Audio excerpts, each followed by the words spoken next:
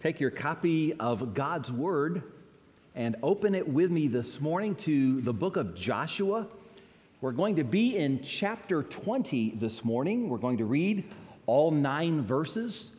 Joshua chapter 20. We'll start in a moment in verse 1. The words will always also be on the screen. I was 11 years old when I moved to Oklahoma, and one of the very first things I learned after I got there was where to go in case of a tornado. They have a lot of tornadoes in Oklahoma. Now, fortunately, I never saw one, I never experienced one, but I always knew where to go just in case.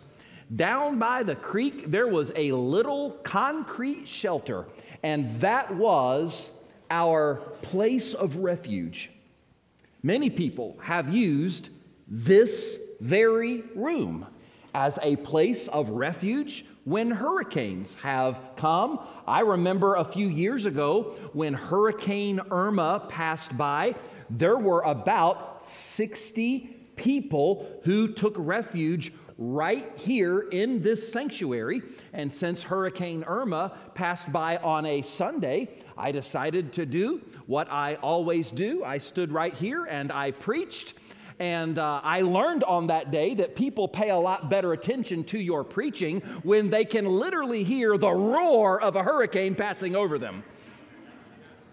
I told our sound team we ought to pipe that sound in every Sunday. But this place where we are gathered for worship was literally a place of refuge during a hurricane. But you don't have to go through a literal storm in order to need a place of refuge.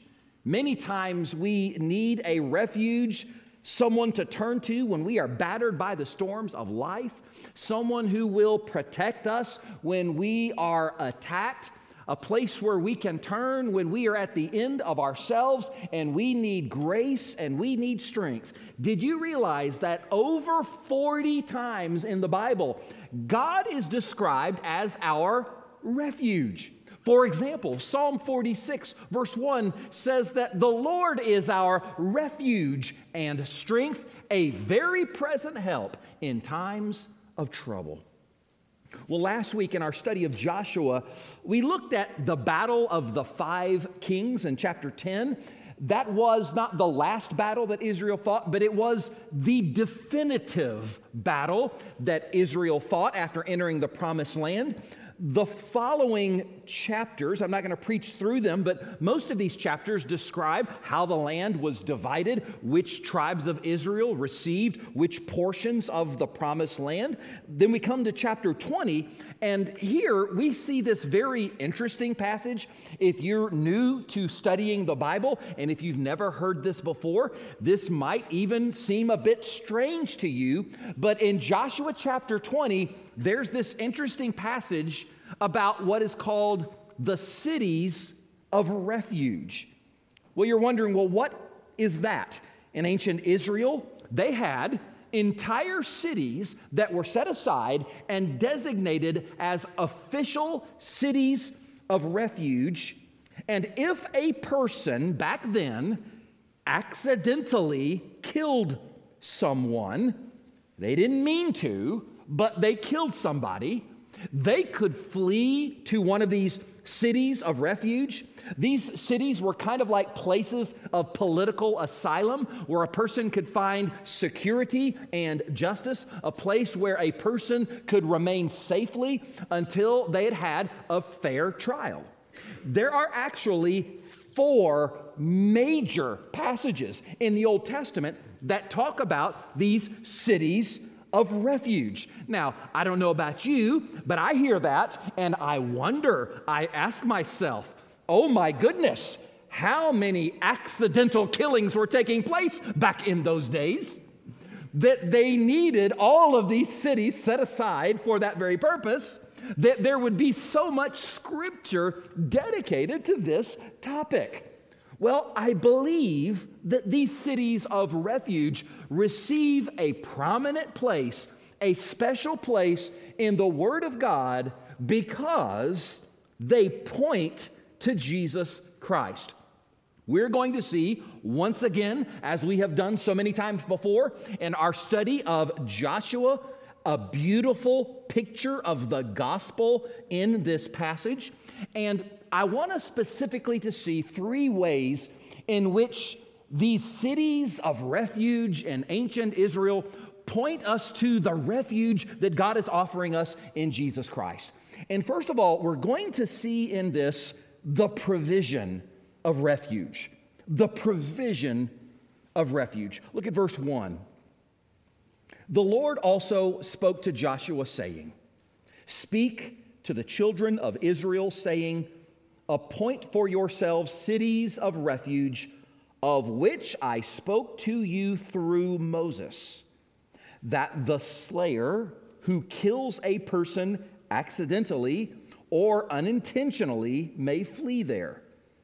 And they shall be your refuge from the avenger of blood.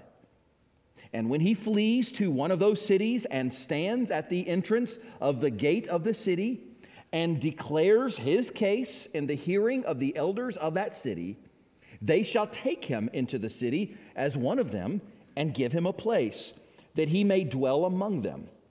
Then, if the avenger of blood pursues him, they shall not deliver the slayer into his hand, because he struck his neighbor unintentionally, but did not hate him beforehand.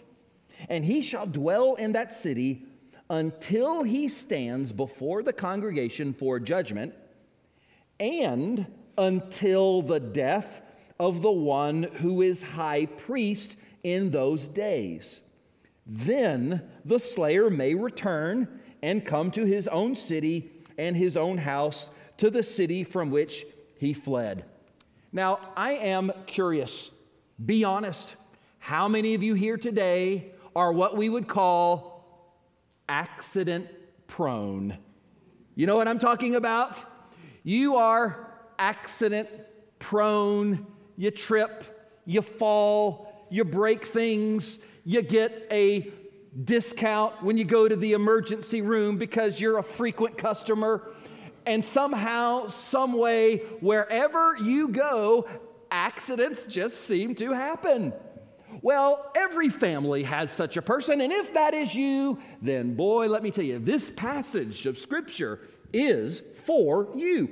Imagine that there is an accident where tragically somebody dies. Now, we don't have to imagine too much, because in Deuteronomy 19, when this law was given, Moses actually gave an example of what this might look like, something that could happen, and how this would work. So Moses said, imagine there are two guys that are out there and they're chopping down trees. And back then, tools weren't made as well as they are today. So Moses said, what if one of those guys is chopping down a tree, but when he swings his axe, the axe head goes flying off the handle?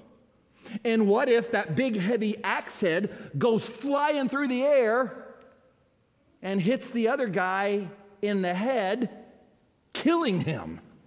Now that's the example that Moses gave. Now imagine that the family of the man who was killed, they don't think that it was an accident. They think there's something more to this. And so what do? They send someone from their family after that guy who was swinging the axe. Verse 3, you noticed, it mentions the avenger of blood. Now, let me pause here. When you see the word avenger in this passage, young people, get Iron Man out of your mind. Captain America, Thor. No, that is not the type of avenger that we're talking about here. You should be DC fans anyway, but that's another sermon for another day. But I want you just to get that thought out of your mind. There was this other kind of avenger. In Scripture, it's called the avenger of blood. The Hebrew word is goel. Back in ancient days, they didn't have police. They didn't have crime scene investigators. They didn't have these overly complicated justice systems. They didn't have prisons. And so when someone was killed, it was the Goel, or the nearest of kin, that close family relative. It was their responsibility, and they would go out and seek vengeance on behalf of the family. So imagine, God forbid, that you accidentally killed someone. You didn't mean to.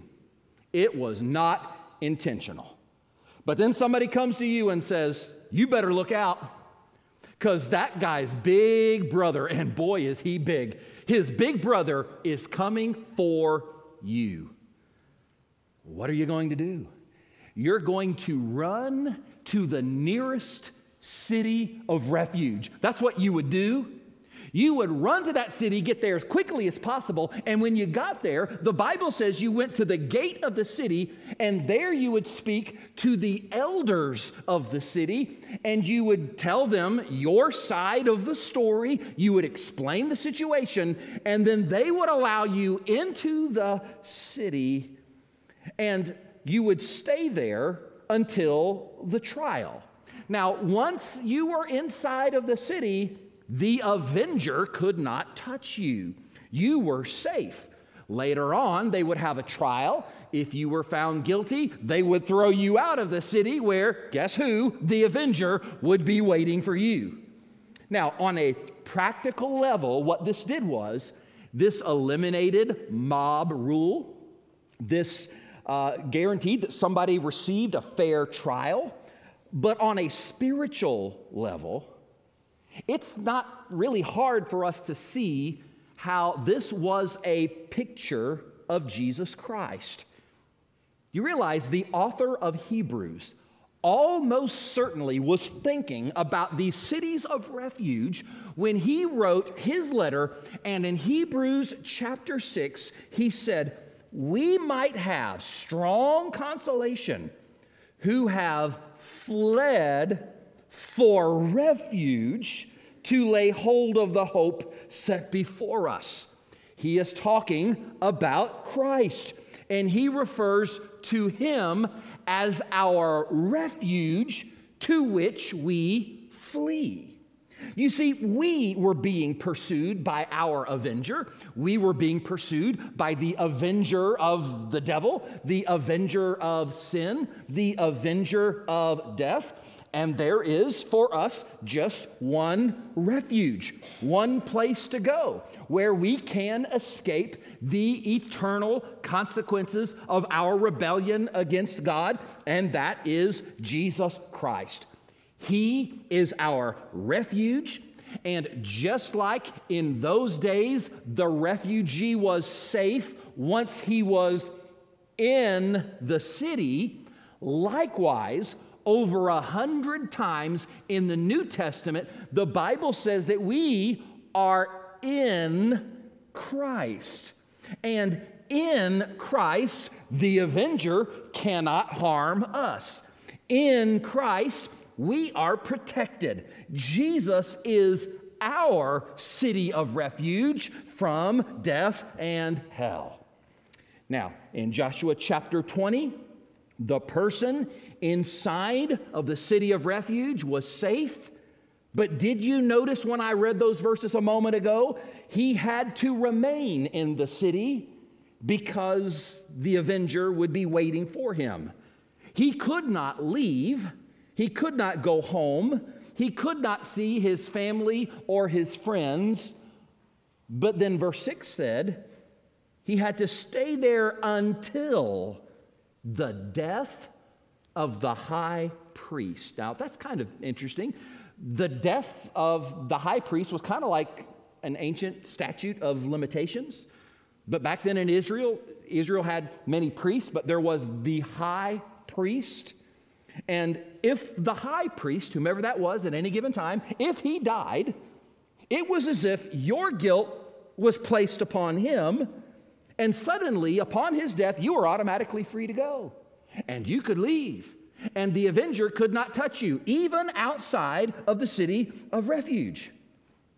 Well, once again, in Hebrews chapter 6, in that same passage I quoted a moment ago, Jesus is referred to as our high priest. Back in the Old Testament, the high priest would go into the temple and he would offer in the Holy of Holies a sacrifice. An animal died. But Jesus is our high priest and he offers the sacrifice of himself. He laid down his life. His own blood was shed. And our high priest died. Because he died, we are set free. Now, you may have noticed when I was reading these verses a moment ago, there is one area where this analogy doesn't seem to fit, this city of refuge. You notice in Joshua chapter 20, these cities of refuge were specifically for the innocent. If you killed someone, but it was an accident, you didn't mean to, you were innocent. Well, we know that we are not innocent. We are guilty.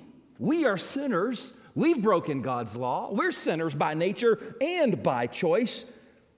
But even here, we see these cities of refuge pointing to Jesus. Because I want you to notice what happens.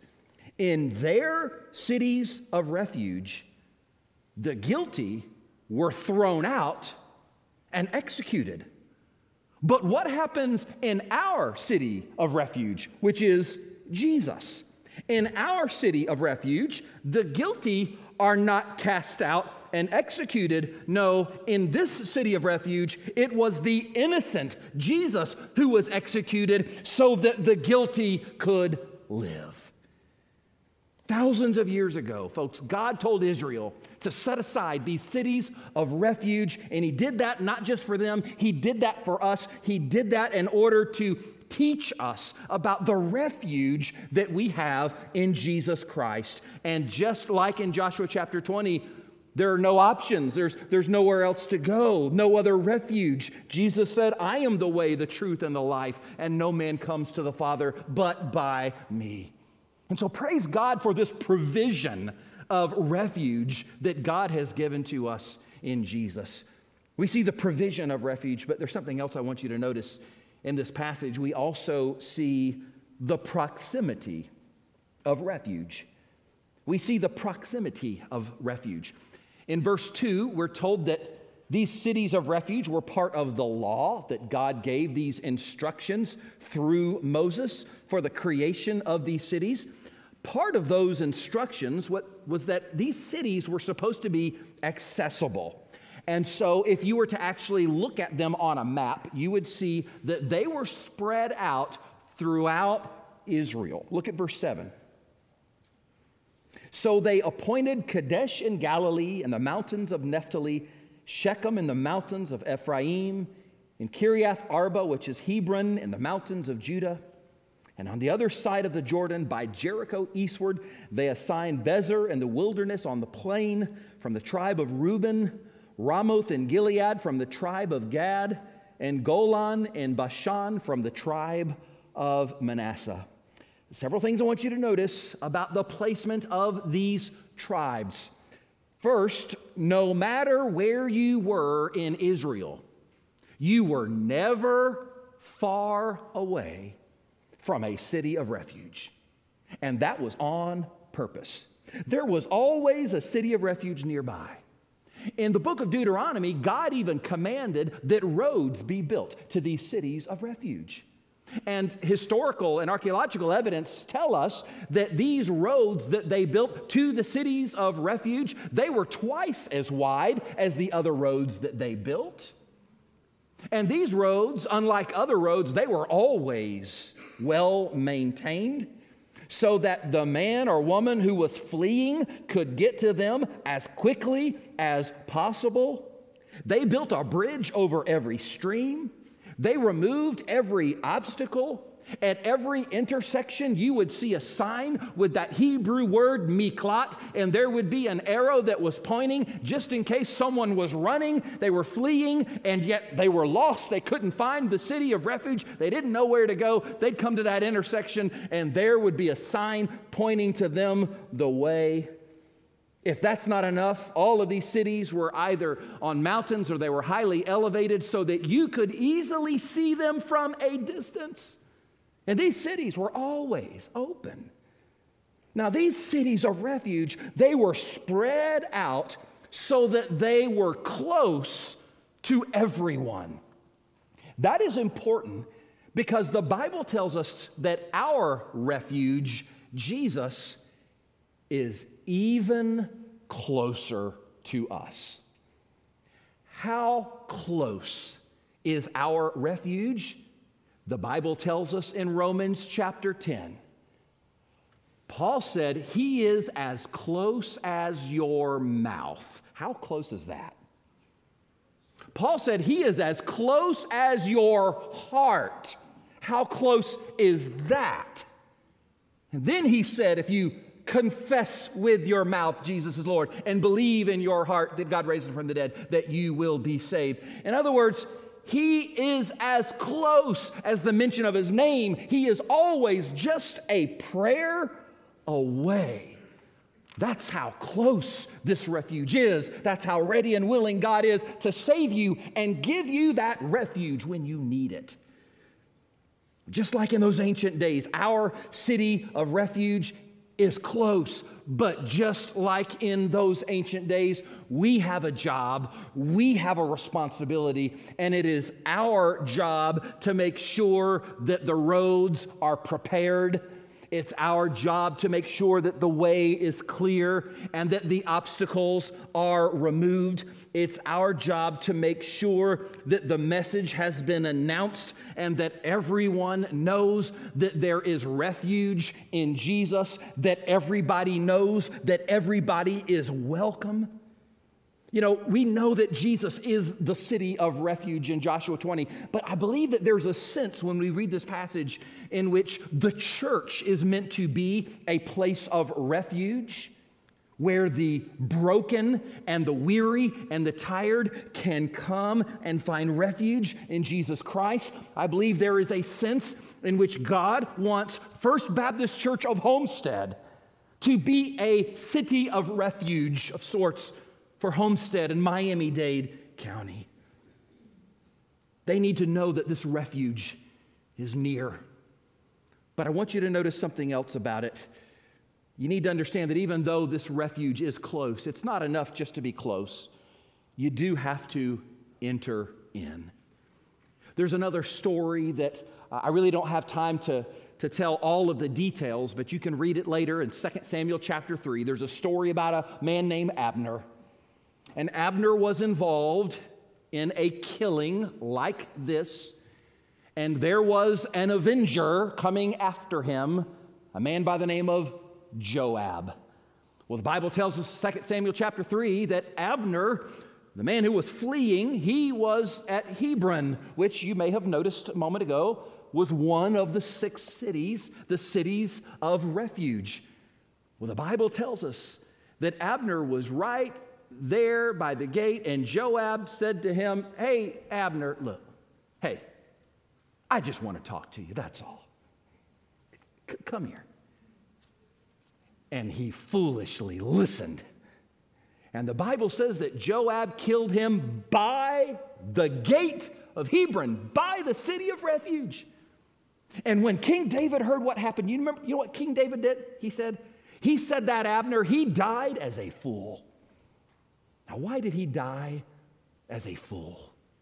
He died as a fool because he was literally right beside the gate to the city of refuge. He was one step away from safety, one step away from security. All he had to do was take one more step and walk in. Now, how foolish would it be to be one step away from refuge, but not take that final step? And there's a spiritual lesson here as well. How foolish would it be to be one step away from spiritual refuge and salvation and forgiveness and eternal life in Jesus Christ, but then not be willing to take that final step of faith by following Him and receiving Him as Savior and Lord.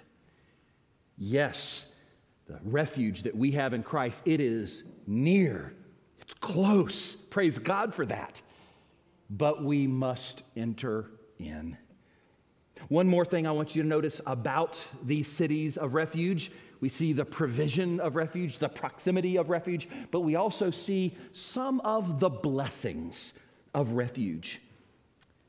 I want you to notice these Hebrew names. It may not be evident when you just read through these verses in the English, but for a Jew in ancient days, they would have noticed that these names of these cities were very specific. They were very meaningful.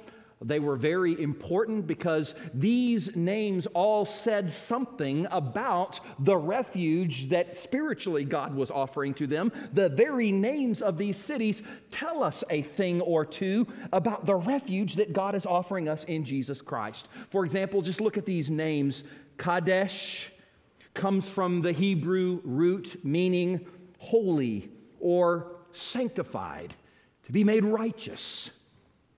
Well, the Bible tells us in 2 Corinthians 5:21 that he who knew no sin became sin so that we might become the righteousness of God in him. In Christ, sinners are made into the righteousness of God. Shechem means shoulder. It reminds us of that good shepherd who left the 99 sheep to go looking for the one. You remember that story? And when he found the one lost sheep, the sheep was so tired, so weary. So what did the shepherd do? The Bible says he placed upon his shoulders.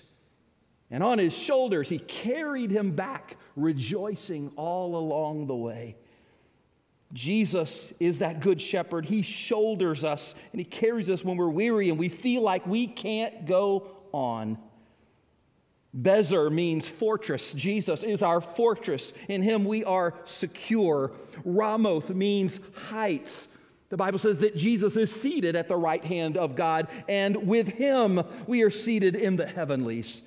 Hebron means an alliance, to form an alliance with someone who will not let you go. Jesus said in Hebrews 13, I will never leave you nor forsake you.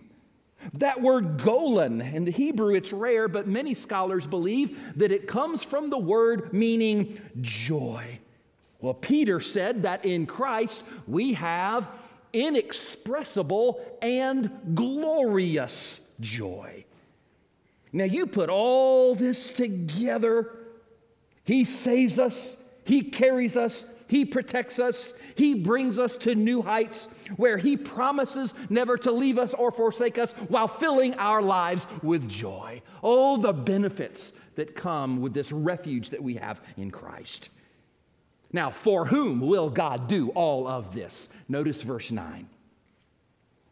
These were the cities appointed for all the children of Israel and for the stranger who dwelt among them, that whoever killed a person accidentally might flee there and not die by the hand of the avenger of blood until he stood before the congregation. These cities were for the Jews, but notice they were also for the stranger, even for the Gentile who was in their midst. Anyone could come to these cities and find refuge. And back in those days, cities always closed their gates at night for security purposes. Oh, but the cities of refuge, their gates remained open all the time so that anyone at any time who needed refuge could come in and find it. Well, likewise, Jesus said, whosoever comes to me, I will in no way cast out. Whosoever. Peter said in Acts 2, whosoever shall call upon the name of the Lord shall be saved. Anyone at any time can come to this city of refuge that is Jesus Christ. When I read about these cities of refuge and what they mean, I'm reminded of a beautiful story by a guy named E.M. Bounds. He was a pastor, a Methodist pastor in the early part of the 19th century, almost 200 years ago. Now, he wrote a number of books on prayer that are still very popular today. But in one of those books that E.M. Bounds wrote, he talks about this experience that he had where he was on the front porch of a cabin out in the country. And he saw a fawn that was running frantically, this little baby deer that was running for its life, and there were these dogs that were running behind it. And apparently that fawn saw Mr. Bounds standing outside of this cabin and started to run right towards him. And as he's watching, he apparently wasn't sure whether or not the fawn was going to make it because the dogs were closing in. But sure enough, that fawn ran up on the porch and actually pressed its tiny head between his knees. And when he did, without giving it any thought, Mr. Bounds just picked it up. He held it in his arms and he kind of fought off the dogs and ran inside of the house. But he wrote about this experience, and I want to read to you what he said. He said, "I felt that all the dogs in the West could not and would not capture that fawn after its weakness appealed to my strength." I like that. Maybe you feel like that fawn this morning. You've been chased by the dogs of your sin and the dogs of your past and the dogs of this world, the dogs of shame, your enemies, your circumstances. Your weakness can appeal to his strength because there is a Savior and you can run to him. And he is and he will be your refuge. He will pick you up and he will save you. Would you join me as we take a moment, as we pray? Our Heavenly Father, we thank you that in your wisdom, you instructed your people thousands of years ago to set aside these cities of refuge. And we can see from the New Testament perspective that these cities of refuge were not just for them, but they were also for us. That these cities of refuge were meant to point us to Jesus. And the fact that we can find the refuge that we need in him. And God, we want to thank you because all of Scripture points to Jesus. It really is all about him. And so I pray, first of all, for that person here today who perhaps has been saved, but it seems like they are just running from the dogs of their past or the dogs of sin or the dogs of their circumstances. And God, they desperately need to come to you once again and experience refuge. So I pray for them that you'd lift them up this morning, that you would encourage them, that you would renew and restore their faith in you, that you would reveal any areas of disobedience in us today, any area where we simply need to confess and repent before you, and that we would experience you again and again as our refuge spiritually. Father, I pray also for those who are here today who perhaps they're like Abner standing at the gate of the refuge just one step away, and they simply need to take that step of faith by placing their faith in Jesus Christ as Savior and Lord. God, I pray for them that this would be the day that they would do just that they would see that they are guilty, that we are all guilty before you, that we have broken your law, and on our own, by ourselves, we have no hope. We could not save ourselves.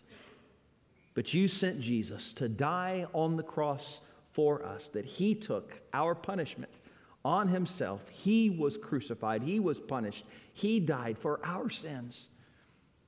And I pray they would realize that because Jesus did all of that and because he rose again, he's the only refuge to whom we can turn, the only one who can save us. And so I pray that this would be their day, that they call upon him and that they are indeed saved. And Father, I want to pray as well as in a few moments as we celebrate the Lord's Supper. God, we remember your word tells us that we are to do so in a manner that is worthy. We cannot be worthy. We cannot deserve this. But God, help us to do so in a manner that is worthy. Help us to see and recognize and confess any unconfessed sins in our lives today, that we would be just restored to close fellowship with you, and that as we celebrate the Lord's Supper, we would be reminded of the price Jesus paid and our participation in the cross, that it was for our sins that he suffered and he bled and he died, and that you would again fill our hearts with a holy sense of gratitude this morning. And we thank you, God, for all these things and for what you're going to do. We pray all of this in Jesus' name. Amen.